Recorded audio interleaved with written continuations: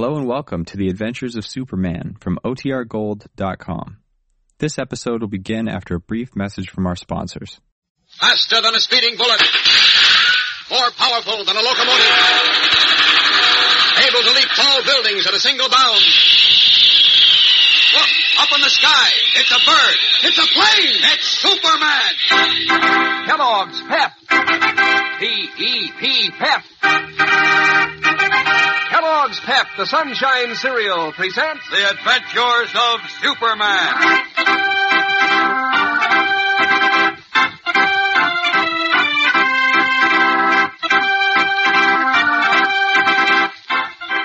Today, while Clark Kent continues to track down a slim clue to the whereabouts of Jim Olsen and Jack Wilson, he is unaware that the cub reporter is a victim of the brutal hate mongers.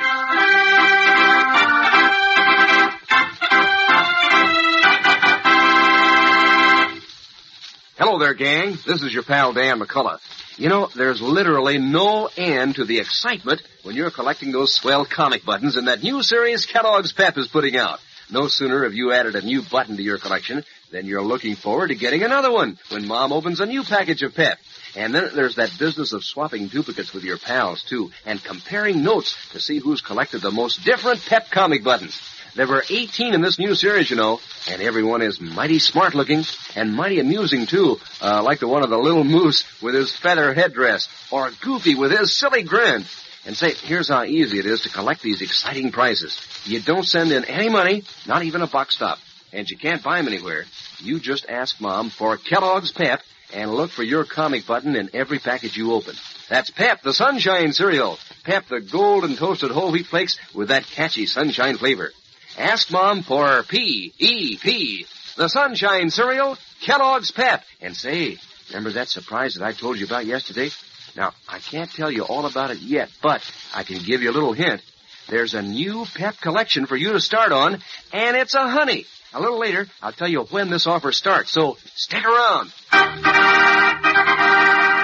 now, the Adventures of Superman. When cub reporter Jimmy Olsen and Jack Wilson, captain of the Metropolis High School basketball team, fell into the hands of the Knights of the White Carnation, a secret group of vicious hate spreaders, Vincent Kirby, wealthy and aristocratic leader of the group, saw his chance to stir up race riots in all the city schools. Threatening Jack's life, Kirby forced Jimmy to phone in a story to the Daily Planet, falsely stating that 4 players on the Metropolis High team had accepted bribes to throw a championship game. As we continue now, Superman, who has searched vainly through the night for Jimmy and Jack, has resumed his guise of reporter Clark Kent, and we find him in Editor Perry White's office in the Daily Planet. Listen. Between us, Candy Myers, his men, and I visited every florist shop that was open last night and drew blanks. Candy and his boys are covering the rest of them now. What in the world are you talking about, Kent? Those white carnations that the agitator, Joe, whatever his name is, gave Jim and Jack Wilson yesterday. What about those white carnations? Well, it's my hunch that the hate mob used them for identification purposes. I just thought if we could find a florist who's been selling white carnations to a man answering Joe's description, we could trace him and so find Jim and young Wilson. Find them? Uh-huh. What for? What do you mean, what for? You Well, kidding? Of course not. Jim and the Wilson boy are okay. They are. Well, of course they are. Well, how do you know? Holy cow. Don't you read your own paper, I Kent? haven't had a chance to look at a paper this morning. What is it? Hurry up, Chief. Put me out of my misery. Oh, here, read it for yourself. That box on page 1.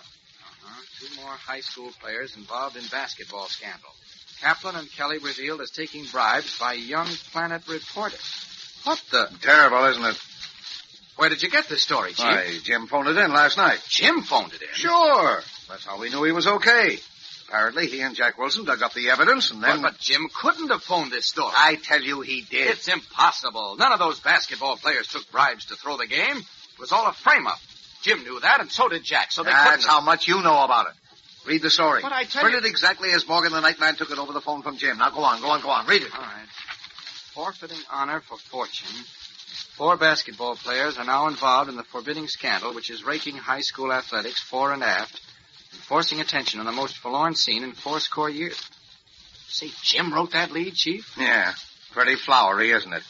Sam Eller, who was on the city desk last night, wanted to rewrite it.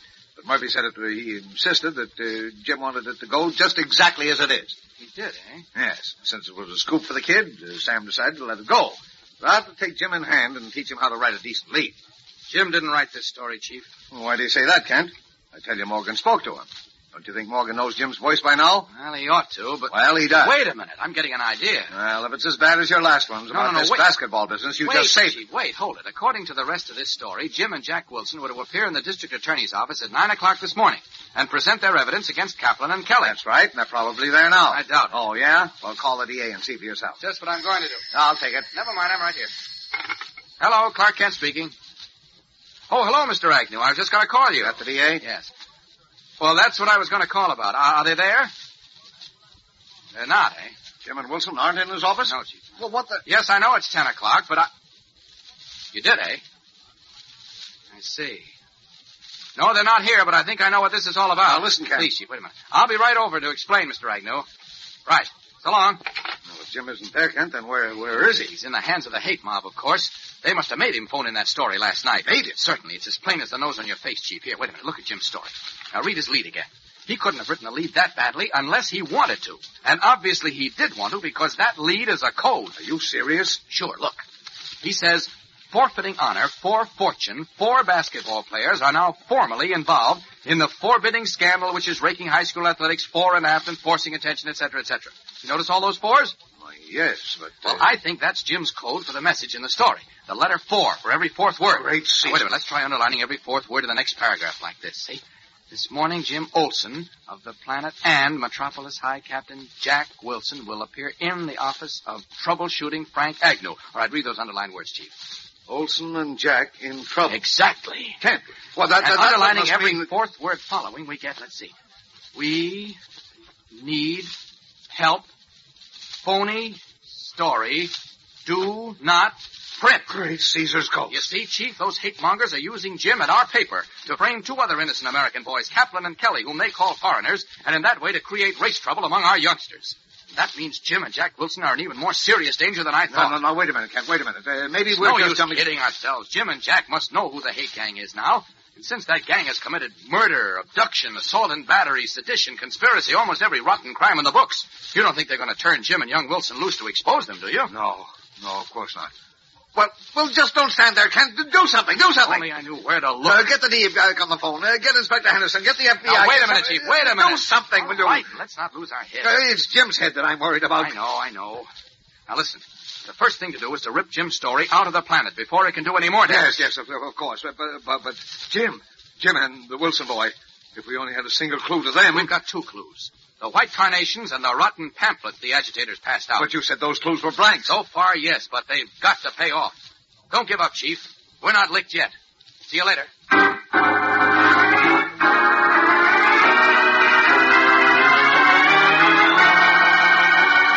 As Clark Kent leaves the Daily Planet to resume the search for Jimmy Olsen and Jack Wilson, the 2 boys are alone in a locked, windowless room in Joe McMillan's apartment, where we find Jimmy peering through the keyhole.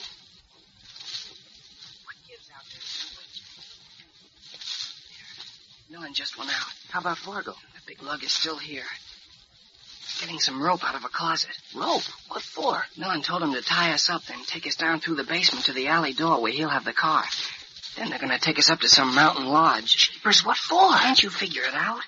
We're supposed to show up at the DA's office this morning to present evidence against Phil Kaplan and Mickey Kelly. See? Well, we won't. So what happens then? Well, when we don't show up and just disappear, this dirty hate gang will say Kaplan, Kelly, Pulaski, and Rizzuti and their pals did something to us to keep us from testifying against them. The dirty rats. Yeah.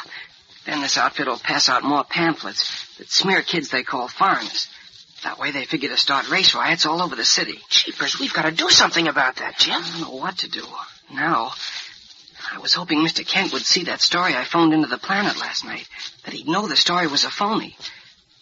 Guess he didn't see it in time. How do you know? Because McMillan was just on the phone to the big shot.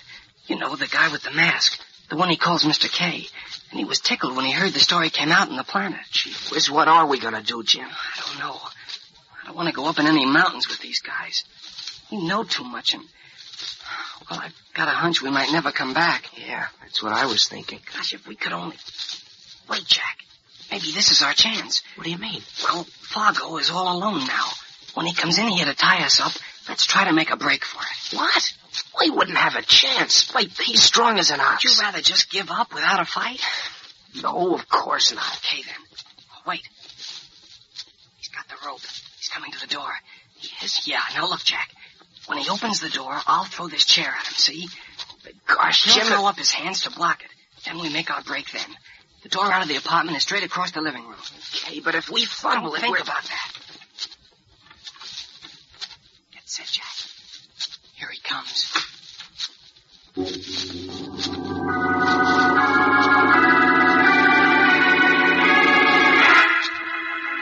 Lifting the cheap kitchen chair, Jimmy Olsen braces himself. Jack Wilson gets set beside him as Fargo, the burly henchman of the hate-mongers, unlocks the door. What will happen? We'll be back in a moment to find out, so stand by. You know, every once in a while, there seems to be a difference of opinion between the members of the gang. Lots of fellows and girls have a different idea of where is the best place to wear your collection of comic buttons from packages of Kellogg's Pep. Some say that they look best pinned on your jacket or your dress. Others insist that they go better on your cap. But actually, gang, no matter where you wear them or how you use them, they're mighty smart looking. And these Pep comic buttons are so true to life. Tess Trueheart and Cindy and Superman and all the others look so real they could almost speak. And you know, to top it all, these prizes are so easy to get. You don't have to send in any money, not even a box top. And you can't buy them anywhere. But there's a comic button inside every package of Kellogg's Pep you open. And there's a load of mighty delicious eating in these golden toasted whole wheat flakes, too. Kellogg's Pep tastes so catchy and sunny that, well, your spoon just naturally keeps going right back for more. So ask Mom to get you plenty of P.E.P., the Sunshine Cereal, Kellogg's Pep. And now for that big news. Tomorrow's the day. Sure, tomorrow I'm going to tell you all about the terrific new collection Kellogg's Pep has for you and how to get started on it. So take it from me, it's a super duper. So be on hand tomorrow. As we continue now, the burly Fargo opens the door of the room in which Jimmy Olsen and Jack Wilson are imprisoned. Then quickly, Jimmy heaves a chair at the man's head. What the? Okay, Jack, come on. I'm with you, Jim. Oh, you don't, you little punch. Let go. He's got me, Jim. But I've got you. Let go of him, you rat. Run, Jim. You'll get away. Come here, Olsen. Throw a chair at me, huh? I'll fix you, but good. Jim, look out. He's got the chair. Grab his arm, Jack. No, don't, Fargo. That'll show you, you little punk. Now try to get away. Jim.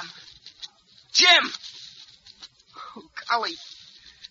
Oh, golly.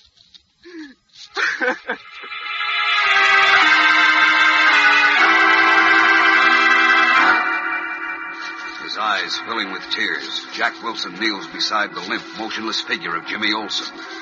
What has happened to the boy reporter? Has Jimmy, like Charles Canfield, the millionaire who dared to defy the Knights of the White Carnation, also become a fatal victim of the men of hate? This story of a fight against the forces of hate and intolerance now becomes even more suspenseful. So don't miss tomorrow's startling and exciting episode, fellows and girls. Be sure to tune in again tomorrow. Same time, same station. And remember, for breakfast, it's Kellogg's Pep. For excitement, the adventures of Superman.